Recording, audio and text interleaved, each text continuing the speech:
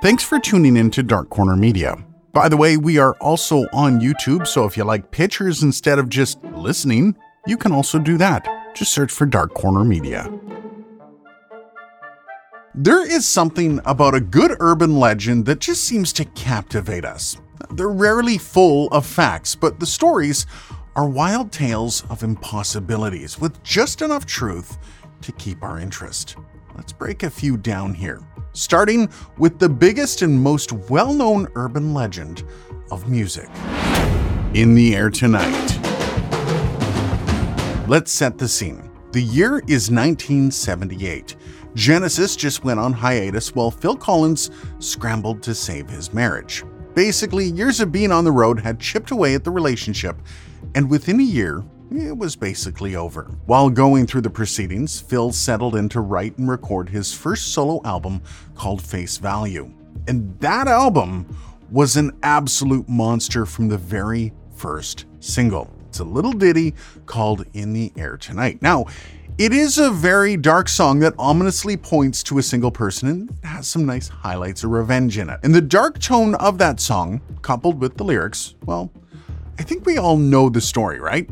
But if not, here it is. According to the legend, there was a person drowning in a lake while another person watched but did nothing to help. Phil was also close enough to see what was happening, but not close enough to stop the person from dying. So of course, the only heroic action Phil Collins could take was to write this song, hunt down the jerk that refused to help, send them front row seats to his next concert, and sing this song to them, just like the SOB he is. Now, when you put it that way, it does seem a bit far-fetched, and if you haven't already figured out, it's not true whatsoever. In fact, Collins himself is kind of mystified by the story, saying even he doesn't know what the song is about, going on record to say that the lyrics are just reflecting the anger he felt towards his divorce. Also, I do have to say, the fact that this story became so widespread before the internet, that's impressive. Crossroad Blues. Now, another really well-known urban legend is that of Robert Johnson selling his soul to the devil. And if you didn't know, the original story is that Johnson sold his soul at a crossroads so he could be a famous guitar player. And while that would be a great fit for this video, I kind of want to do a full video on it in the future. That said, there is another urban legend attached to the story that's led to the Curse of the Crossroads, which refers to the song Crossroad Blues that Robert Johnson wrote. Now, as the legend goes, if you're covering that song in any way, you might want to have some sort of insurance.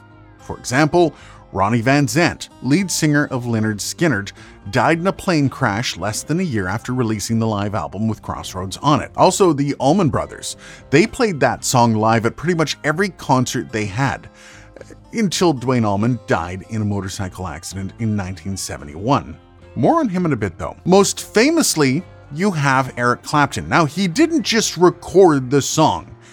He actually recorded it with almost every band he was in, and that's a countless number of times. He also has a compilation album named after it, as well as a music festival, and even went as far to name a drug treatment center Crossroads. Then, sadly, in 1991, his 5-year-old son died in a freak accident, falling out of a 53rd floor window of an apartment building, which of course led to the song Tears in Heaven. And with something as tragic as that, I guess you can say this legend might actually have some legs. There is a problem though, as Crossroads is one of the songs that is literally covered by everybody in the blues community. If there truly was a curse on it, we would be in very short supply of blues artists.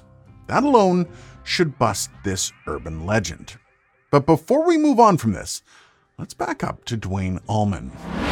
Just one more year. Now, there's another legend about this guy that we should discuss. Exactly 1 year before his death on October 29, 1970, Duane Allman was rushed to the hospital for a drug overdose. Now, according to the people that were apparently there, he was on death's door. Even emergency doctors didn't hold a lot of hope for his survival. That was when, according to the legend, bandmate Berry Oakley prayed to God and pleaded for just one more year of life for Duane so he could play his music and live his dream. and it would seem miraculously, Duane Allman defeated death and somehow recovered, much to the surprise of doctors. But again, I do have to interject a bit of logic here. There's a couple issues around this story. For starters, yes, he was admitted for an overdose in October, but it was technically on the 30th. Okay, maybe that's splitting hairs. But there's also some speculation as to whether or not the situation was really that dire. You see, the full band played a show the very next day on the 31st. I mean, if this story was true, guessing he might have been held in hospital for at least a couple days, right? So take from that what you will, but with the information at hand, I think we gotta call that one debunked. Mudshark incident. So at this point you might be asking, are there any really true musical urban legends? Well, yes and no. Generally speaking, what makes an urban legend is the inability to nail down concrete facts. However, there are a couple stories that are really close, meaning there are actually some sort of clues or accounts that can be corroborated for the story. The first, it's a really gross one. It's called the Mudshark incident with Led Zeppelin. So the story goes that the band had just played the Seattle Pop Festival on July 27th, 1969, and they went back to their hotel, the Edgewater. Now, at this hotel, guests were able to actually fish directly from the rooms, and that's where this gets a little gross. According to the band's road manager, Richard Cole, the band had a groupie tied to the bed, naked. And according to this incredibly gross legend, they all took turns stuffing pieces of a mudshark into, well, her. The true story, though, isn't much different. Apparently, it wasn't even Led Zeppelin. In fact, it was Mark Stein of Vanilla Fudge doing it. And according to sources, it wasn't a mudshark. It was just a red snapper. Feel free to insert your own joke here. And with that, I don't think I will dive much deeper into the facts of this story. If you want, hit up Snopes and read the whole story.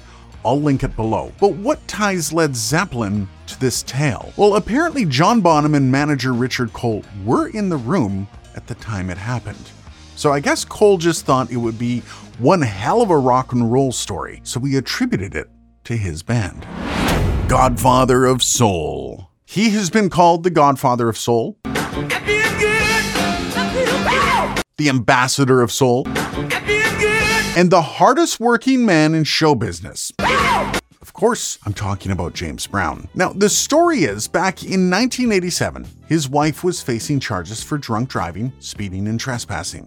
Those are pretty serious charges. All the while, her defense attorney was claiming that he had heard a US congressman describe James Brown as the town's #1 ambassador, which meant, and this is where it's gonna get a little crazy, that would mean the Ambassador of Soul and his family should have diplomatic immunity. Yes, that is an actual argument that was used in a United States courtroom, which means, by the way, the story is, sadly enough, actually true. Sad ending to it though, as it would seem, according to the judge, being the Ambassador of Soul did not entitle anyone to diplomatic immunity, and, well, the case was lost in the end.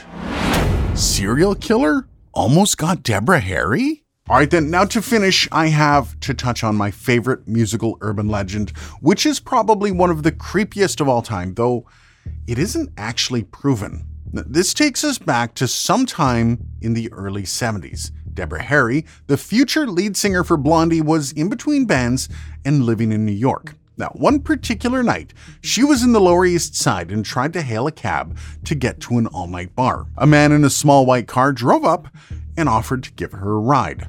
Now, despite turning him down several times, she finally relented and just got in. Now, according to Harry, it was the middle of summer, and once she closed the door, she realized all the windows were almost all the way up, and the whole car was stripped inside. There were no door handles or window cranks, meaning she was completely trapped. At this point, she freaks out and somehow got her arm out the window to open the door from the outside. And as luck would have it, she was tossed out of the car as the man was driving around a corner and he accelerated. Several years later, she was flipping through a magazine on a plane when she saw a picture of the man that had picked her up. And according to Harry, that man was Theodore Robert Cowell. Now that name might not ring any bells, but in case you're curious, he's also known as Ted Bundy.